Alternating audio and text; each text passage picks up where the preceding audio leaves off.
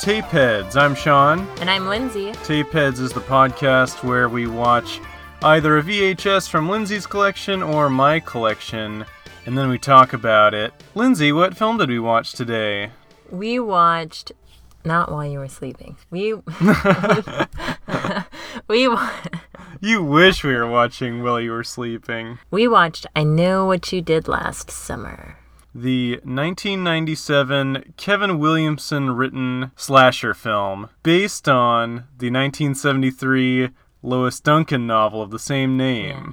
The significance of Kevin Williamson is that he also wrote Scream. Yes, and Scream was a really important movie for me. Besides just being a great slasher film and kind of sending up slasher conventions, it kind of kicked off a really interesting era where we got a lot of kind of big budget, glossy Hollywood slashers, which is really contrary to the kind of dirt cheap slashers that we got prior to this. Yeah, and even though this film was released after Scream, he actually wrote this first, right? Yeah, which was really interesting to me because I always just sort of assumed that after the success of Scream, which grossed $100 million plus, which is just unheard of for a slasher movie, I just sort of assumed that all these studios reached out to him and were like, hey, what else you got? You want to adapt this young adult novel from the 70s? But as it turns out, yeah, he had written this prior to Scream and just no one would take it. And once Scream was a hit, it was put immediately into production and came out in 97, the year right after Scream. Yeah, one of the weird things about this tape that kind of stood out to me was there were no trailers. Yeah, which is so different from my memory of this. I could have sworn that there was... One of the reasons I picked this tape, this is not a favorite movie of mine, I picked it because one of the things that I remembered so vividly of this tape was that they advertised the soundtrack, which is such a relic of the VHS era. Yeah. I could have sworn that there was an ad for this soundtrack because they're really pushing the Kula Shaker cover of Deep Purple's Hush. It's that one that goes, na na na, and something like that. What were some of the other bands that were on this soundtrack?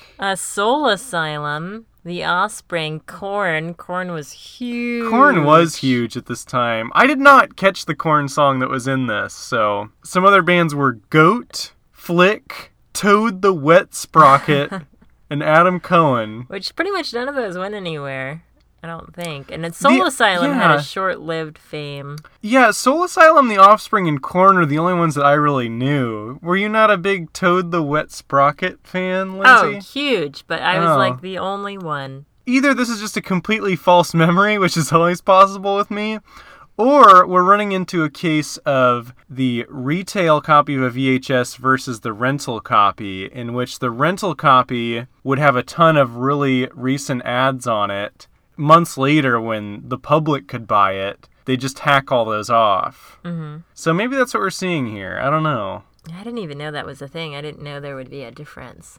But it makes sense in hindsight. Yeah, places like Blockbuster would have to pay like $100 for a VHS copy because they would rent it over and over and over again, and we schmucks would have to wait until it was released a second time. And in rare occasions, it was released at the same time, but those are kind of few and far between. One of the other things that we did for this podcast, which we do not normally do, and I don't know if we'll do it again, but we actually read the book that this is based on. Yeah, we read the Lois Duncan book. The book is from 1973. We read the 2010 modernized text, which Lois Duncan, bless her heart, attempted to modernize herself as a late 100-year-old woman? She was in her late 70s. Okay. Mid to late 70s. Excuse me. And the modernization did not work. It just, the story and the events depended on them not having technology like cell phones. Yeah, so she'd quickly write herself out of that corner by saying things that make no sense, like she hadn't gotten his cell phone number yet. She called his parents' house, which...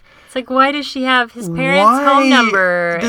She's calling his parents on their landline. It's like, why even bother modernizing the text? Yeah, there was also one of the characters, Helen, who's also in the movie. You can tell she's a TV anchor for the news. She does newscasting, but Lois Duncan changed it to a webcast. She's famous in the town for her webcast. Yeah.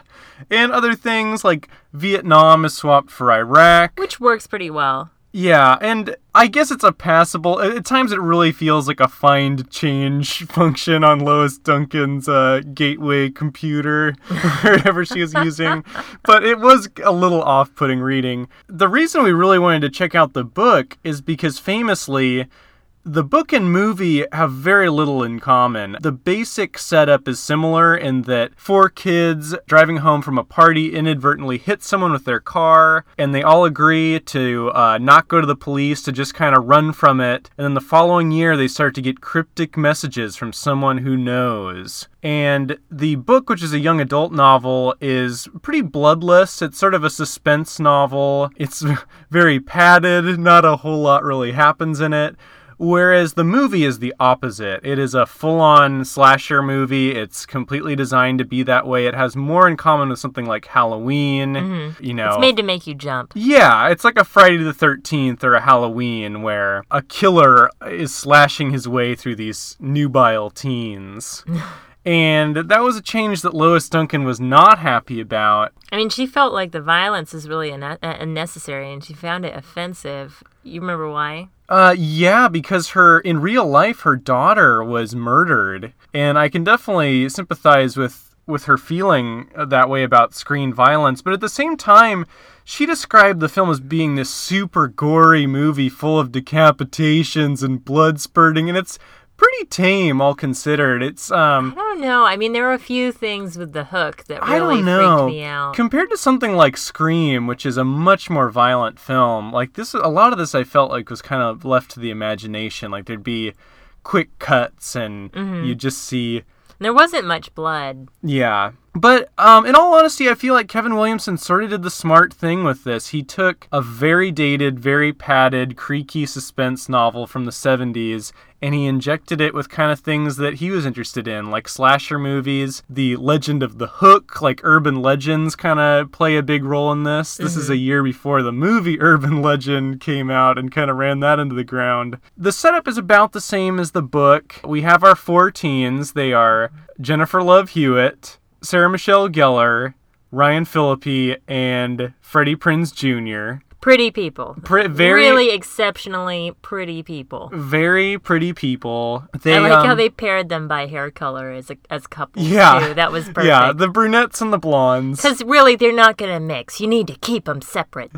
I'm not exactly sure where some of these people were in their careers, but I know that Jennifer Love Hewitt has the Party of Five association, very similar to Neve Campbell, who did Scream. Well, and she'd already had some successful films. She'd actually done another feature film called House Arrest the year before, which I saw. I don't know how successful it was, but I liked it as a very young child. And Sarah Michelle Gellar had just started Buffy. That debuted in March 97. This is later on that same year. Yeah, I mean, Buffy was taking that stereotype of the horror flick where the blonde girl who's preppy, everybody loves her, and then she gets murdered by an axe murderer after showing her boobs, usually. And so it's taking that kind of vulnerable, pretty girl stereotype and turning it on its head and making it so that she fights the monsters. Whereas this was her just taking on that stereotype. It was embodying it. But she also did Scream 2 this same year, which was a similar thing where she just kind of killed off really unceremoniously. But I mean, at least in this one, there was a fight, and she ran for it. She jumped out a window. Like, she really did put up a fight, but she was killed. She was hooked. And Ryan Phillippe really hadn't done anything at this time, and he did a little movie called Little Boy Blue. Freddie Prinze Jr., I don't know. Frankly, I don't know. I think he was really miscast in this movie. We can talk about this later. Yeah, I honestly don't really care about his background. He was really not so great here. Yeah, do you remember watching this movie when you were younger? I watched it maybe in middle school. You know, one of the things that really struck me about it when I saw it this time and earlier was just kind of how super convoluted the story is and how kind of forgettable it is in a lot of ways, too. You know, it's been years since I saw it, but I did not remember anything. Like, there was nothing in it that stuck in my head, not even a scene. I do feel that the movie is superior to the book. Lois Duncan refers to it as her little masterpiece. It is not that. I really really hope she was being sarcastic when she said that. I hope she was kidding. We're referring to this little Q&A at the end of the modernized 2010 printing of I Know What You Did Last Summer, the novel. So the story is pretty straightforward. Jennifer Love Hewitt gets a note saying, I know what you did last summer. She flips out. I mean, she's already been depressed. She felt the guiltiest of all four about murdering the man. Yeah, a year since this accident, everyone's lives have sort of fallen into disrepair. Sarah Michelle Gellar had dreams of moving to New York and being an actress. Ryan Phillippe is just being really douchey and brooding. Freddie Prinze Jr. is the world's cleanest fisherman. He's carrying fish guts around and there's not a hair out of place. No, he looks perfect. His hair is perfectly gelled, everything. He's even clean of acting skills and personality. I don't know how I edited this out, but he is so awful in this film. He is seriously flat. Like, every single one of them outacts him. In the book, Ray was kind of this bad boy. You know, he was kind of the one you didn't know about. But he's like living off in California. Yeah, he's living off the grid. He's figuring out his life, man. But in this, he is just so blank and so wooden. There's a scene after they hit the guy with their car when they're sort of... Ryan Phillippe is the drunk one. He's kind of pushing for them to form this pact and never tell anyone and take it to the grave with them. And our hero, Jennifer Love Hewitt, is really on the fence about all this, so he pins her up against a car and is screaming at her. It's almost choking her. And Freddie Prinze Jr., her boyfriend, just does nothing. He just stands there and is like, oh shit. He's just kind of staring off at a bounce card off screen or something. I think he was just focused on being pretty. I feel like he might have read the book and just interpreted the character as being really spacey, but that's not it. I mean, Ray is supposed to be the off-the-grid one, the kind of spiritual one, and he interpreted that as, I'm just going to stare off into space and be really wooden, and... It's really weird, too, because I've seen him in his rom-coms, and he seems to have more personality there. I don't know what happened in this movie, that he was just zapped of anything. He's so passive, his character. At the end of the movie, when he's, fighting the killer, it feels so unearned. And there's even a moment where Jennifer Love Hewitt thinks that he's the killer, and it's kind of like, how could you think that? I mean, going around killing people is such an active decision that you have to make. He's incapable of making such a decision. One of the things while I was watching, I was just thinking, does his character even need to exist? Until the very end of the movie, he really wasn't a necessary body to that cast. They even kind of sideline him for much of the third act until he comes in again, kind of out of the blue. They're trying to make him more mysterious and kind of cool, but it just doesn't work. And, as much as Lois Duncan characterizes this as blood spraying everywhere, a nonstop kill fest, it does ratchet up the suspense pretty well. I mean, it starts with little things like Sarah Michelle Gellar's hair being cut off, and some lapses in logic here. Jennifer Love Hewitt finds a body in the trunk of her car that magically disappears 60 seconds later. In broad daylight in front of a bunch of homes. So that body she found in the trunk that magically disappeared, the body was the character Max, who is played by Johnny Galecki from The Big Bang Theory, which was just really weird to see. Great job playing this role of kind of a dick. And he was better than Freddie Prinze Jr. But why not cast him as Ray? I mean, he would have been a better choice. At least he has personality. Yeah, but he did a great job, and he was an addition that was not in the book. I mean, he's kind of there to just pad out the kill count. Yeah, and adds a little bit of tension when they're trying to hide the body, because he shows up and he's trying to,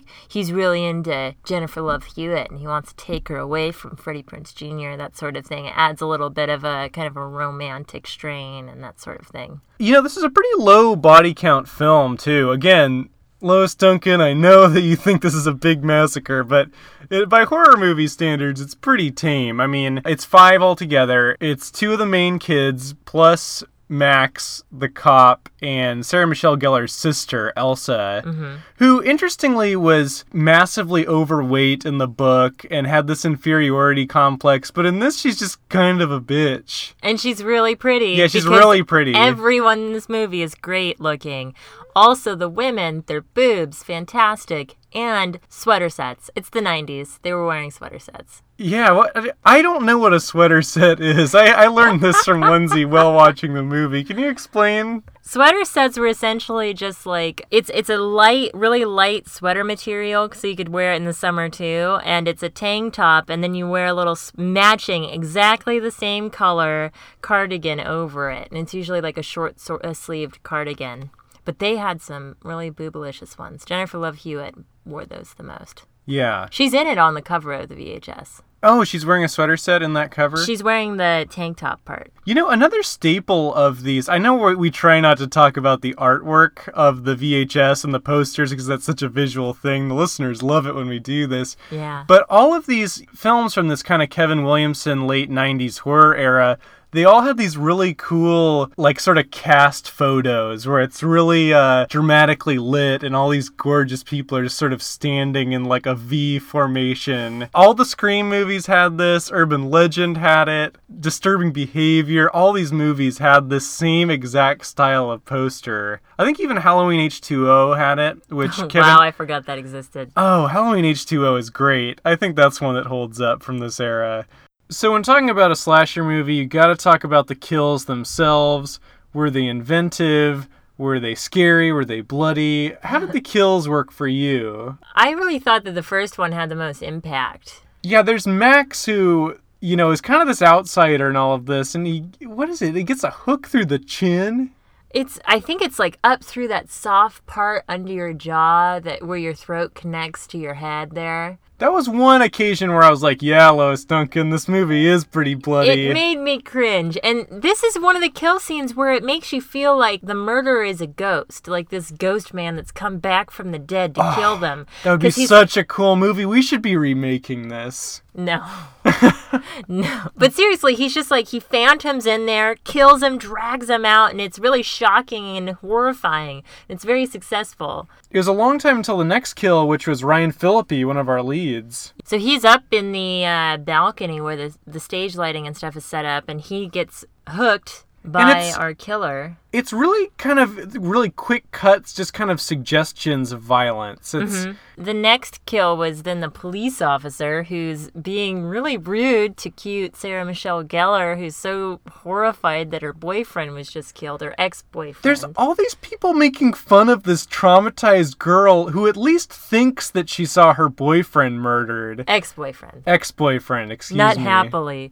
That relationship did not end happily. Yeah, he seemed super abusive and in love with himself. But anyway, so yeah, the police officer's taking her home and then ends up stopping and gets murdered. I don't know, that murder didn't really hit me. Again, it's like very tasteful. I mean, it's not super bloody. I don't know what movie Lois Duncan saw, but none of these kills are particularly gruesome. Yeah. And then Sarah Michelle Gellar runs for it, gets into this shop where her sister's being a bitch. Yeah, that's what she does. Her sister is one of these people that when a family member is banging on the front door saying, "Let me in, someone's after me," she goes, "Ah," and just kind of slowly, she takes about 180 seconds to walk over and drop the keys and slowly open the door. It's awful. While Hookman advances. She was also very, very happy when Sarah Michelle Gellar's hair was all cut off. Yeah. She's really kind of the worst person. I mean, she isn't bothered by the fact that someone broke into the house where her family members live and chopped up Sarah Michelle Gellar's hair. Yeah. But anyway, Elsa gets killed and we don't care. Aww. It's really quick. There's blood splatters over the glass, which is a nice touch. Yeah. There's a little bit of violence there. But again, compared to any of the Scream movies or any of the Friday the 13th, very tame kills. But I did enjoy, it was a very exciting sequence with Sarah Michelle Gellar running away. This was one of the parts of the movie that I enjoyed. Yeah, this is a very exciting sequence. And I feel like Lois Duncan should have been into this because it is suspense. I mean, maybe she's just jealous that the movie did it so much better than the book. You're so mean to Lois Duncan. I can't stand Lois Duncan. I still am never going to forget that she referred to the book as her masterpiece. I hate that. I hate that she mischaracterizes this rather tame slasher movie as a movie where heads are shooting off. I think we need to assume that she doesn't watch horror or slashers at all. The next and last kill was then Sarah Michelle Gellar. She wasn't able to escape. She didn't have her Buffy steak with her. And this is a scene that I remembered happening differently because I remember it being so crushing. She's running down this alley towards a parade that's passing, and she's so close, and then she's grabbed and killed, but that's not really the way it plays out. Because what happens is she stops and she looks behind her. She's so close to being out in public where Hookman couldn't get her. Which really has you on edge. And then he somehow leaps out in front of her, and it's very odd. And it's again where they could have gotten around it if they had made this more of a supernatural murder. Yeah. But he's really a man. We're really pushing for a ghost Hookman. Whoever's remaking it, I hope you hear this, and please just make it about a ghost Hookman. We would love that. Ah, the undead.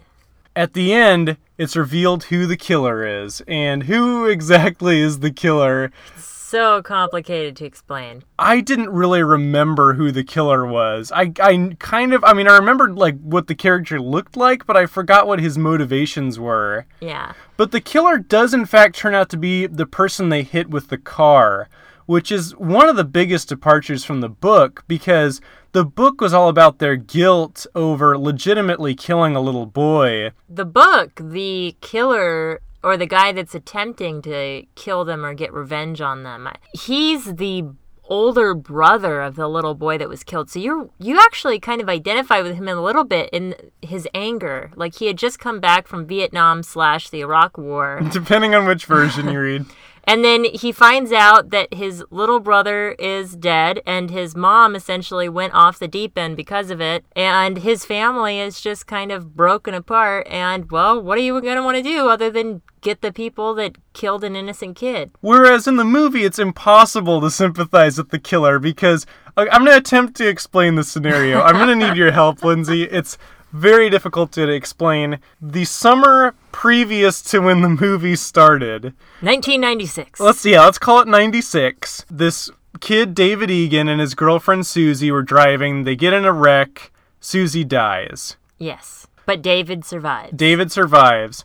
Racked with guilt and pestered by sneaky notes, David we see brooding in the first shot of the film, and Susie's father kills him by drowning him. In 1997. So Susie's dad, Ben Willis, kills the boyfriend for revenge, and I guess he's just sauntering down the middle of the street, proud of himself for drowning this poor kid, and that's when our heroes hit him with the car. So this really switches the moral dilemma at the heart of this thing, because all they did was momentarily incapacitate a murderer and then throw him in the water. Yeah. They didn't actually kill anyone. No, they didn't. And then, yeah, it's weird, though, because it makes you think that he came back to life. He's like some kind of zombie killer, but not really. Well, another interesting departure is when they kill the kid in the book, they don't stop the car. They just keep driving.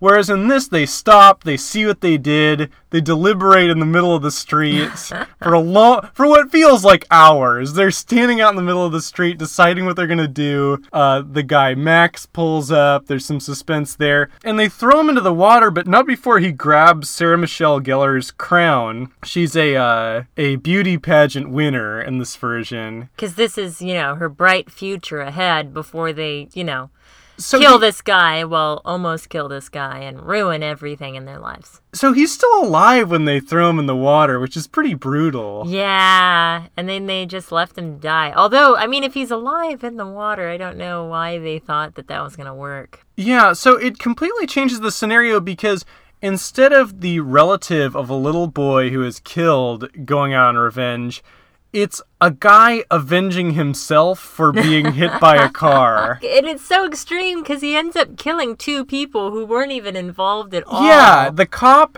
3, because... the cop, the police officer, yeah. He kills the cop, he kills Elsa, He kills Elsa is the sister of Sarah Michelle Gellar. Max, who I guess is kind of connected because he happened to be there. I suppose. But, in the climax of the movie, he's taunting Jennifer Love Hewitt and he says, having fun, running people over. They're really like taking the moral high ground. It's like, dude, they hit you because you had just drowned somebody. But then when you see him in his boat, toward the end of the movie, he's just like this regular guy, and it's kind of a letdown. He's wearing a baseball cap.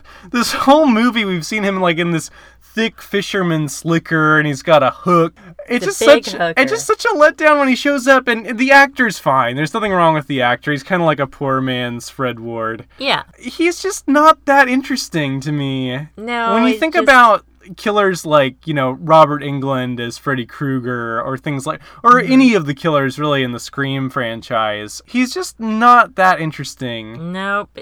And then his motivation, it's just kind of like, you guys hit me with a car and threw me into a lake. I was minding my own business, murdering my dead daughter's boyfriend for no reason, really. Like, it really just doesn't freak you out. Would you have liked a more faithful adaptation of the book in the sense of who the killer is? Like, would you have preferred it if they'd actually run someone down and this is like a relative that's avenging them? Because it almost might be kind of freakier if it's a relative that's just gotten back from war and is kind of dealing with all that darkness and pain. That could add a certain realness to it and a certain violence that would make it hit a little harder, I feel like, because he's just kind of like this random bitter guy. Because I feel like there's somewhere in the middle. I feel like you should either, okay, they hit someone and killed him and his ghost is back killing them.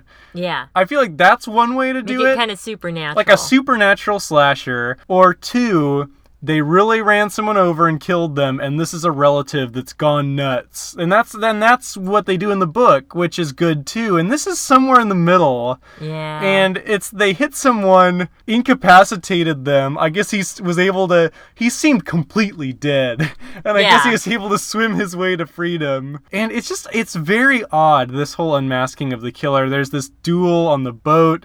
Freddie Prinze Jr. kind of inadvertently wraps a rope around the killer's hand and cuts it off. And which makes him primed for becoming a real hook man. Yeah. There were 2 sequels to this movie. There was I Still Know What You Did Last Summer, which came out the very next year, and there's a direct-to-video sequel, which I haven't seen. For the life of me, from 2006, years later, I'm sure it's really bad. I can't, for the life of me, remember if he comes back with a hook for a hand. That's a missed opportunity if they didn't. But it's so funny, the end of this movie. It's so anticlimactic. He kind of just falls into the water, leaving us primed for a sequel. Freddie Prinze Jr. looks at Jennifer Love Hewitt kind of in a daze and says, "You just understand me, babe," or something like that. Yeah, just really stiffly. They have no chemistry. And they really don't. There's this really awkward epilogue where Jennifer Love Hewitt is happy again, She's having fun at college. She's having fun in college. She's on the phone having this awful conversation with Freddie Prinze Jr. where she's like, "No, I love you more. I love you more." And it's just like, the 2 vapid people in the movie are the ones who survived. Like, Sarah Michelle Gellar and Ryan Phillippe were actually real characters and seemed to have passions. Yeah, but you're supposed to sympathize with the 2 who survived because they were the nicer ones. I mean, were they? I don't know. Freddie Prinze Jr. just does nothing the whole movie until he accidentally kind of pushes the killer into the water. Well, and then after they finish their vapid phone call, these lovebirds, she goes to take her shower because, you got to see her in a towel. It's a horror movie. They got to show a little bit more lady body. And then, no, she goes to take her shower. It's all steamed up in there. It's kind of creepy. They switch the music. And then you see this, like, written on the mirror in the shower there is, like, "I still know what you did," or something. And then the guy, like, crashes through. I still know. Yeah, there's a jump scare at the very end that's actually pretty effective. It is really effective. And it was really good, but it's like, are you taking the supernatural angle? Because he was pretty dead. Well, I don't know. Except actually, no, he could be alive. Again, now I realize. When I think about it, they're doing the same shit they did last summer. They just thing. sort of drop him in the water and they're like, well, I guess he's dead. Except he should have bled out. like, through his hand stump. Well, he probably should have bled out the first time. Like, maybe he just has tons of blood. He's just filled with blood. So for much of the film, Jennifer Love Hewitt and company think the person they killed was David Egan, this boy who the killer drowned that same night, which leads her to creepy Anne Heche out in the woods. Yep. It's kind of funny because creepy Anne Heche has this thing for Freddie Prinze Jr. because she thinks that he was a good friend of her brother's and she felt like they had a connection at the wake. Billy Blue is the alias he uses, which is the name of his boat, which comes up later. Gets the fish guts, but looks beautiful carrying them. It feels like they're kind of trying to do like the creepy backwoods person, like that sort of horror trope. But it doesn't quite work because you never really think of Anne Heche as a suspect. She seems like she's pretty decent in both of her scenes. It's another character where you're kind of like, does she really need to be here? It's a movie that really suffers in comparison to Scream. I think it's important to keep in mind that this was an earlier screenplay of Kevin Williamson, and he must have learned a lot about the sort of things that he wanted to write, because so much of Scream's brilliance is just kind of in the simplicity of it. It's a very straightforward slasher movie with the twist of it being set in the world of people who have seen all these movies like Friday the 13th and Halloween and sort of know the tropes but succumb to them anyway. Whereas this kind of falls into all those traps, like the slow-moving killer who suddenly jumps out in front of Sarah Michelle Gellar. Ryan Phillippe is running around punching people with his broken hand in a cast. That was my favorite part, because it's kind of like, as soon as I saw that, I was just cringing, because I was imagining how much that would actually hurt.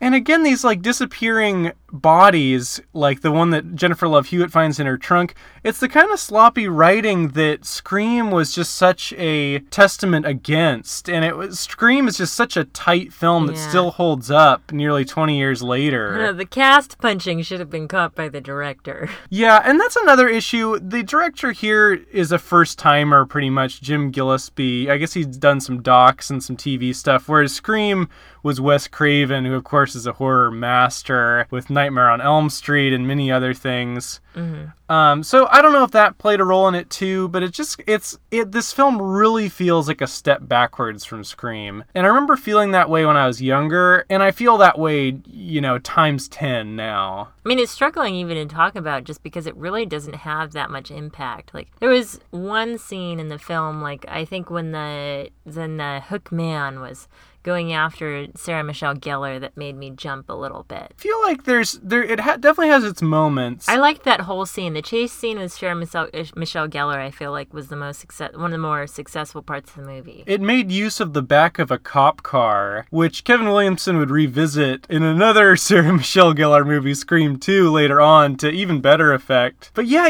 I feel like there's a lot of missed opportunities here. I think that the idea of adapting a young adult suspense novel into like a modern slasher is such a great idea, and there's so much you could do with that, but it does really feel like some wasted opportunities. I don't mean to sound so hard on Lois Duncan. It's just that I feel like she has this very misguided hatred towards the movie. It is her own work. Like, they did option her book, and then what went to screen was not her book at all. I mean, the skeleton of the story was there, but essentially it wasn't her work at all. And it might have been mutual, this hatred, because Lois Duncan is not listed in the opening credits. She's listed at the very end of the end credits, which I've never seen with an adaptation of a book. Normally it would be the opening credits or toward the beginning of the end credits, right? Yeah, but they did the producer, screenwriter, director, every single crew person that worked on it,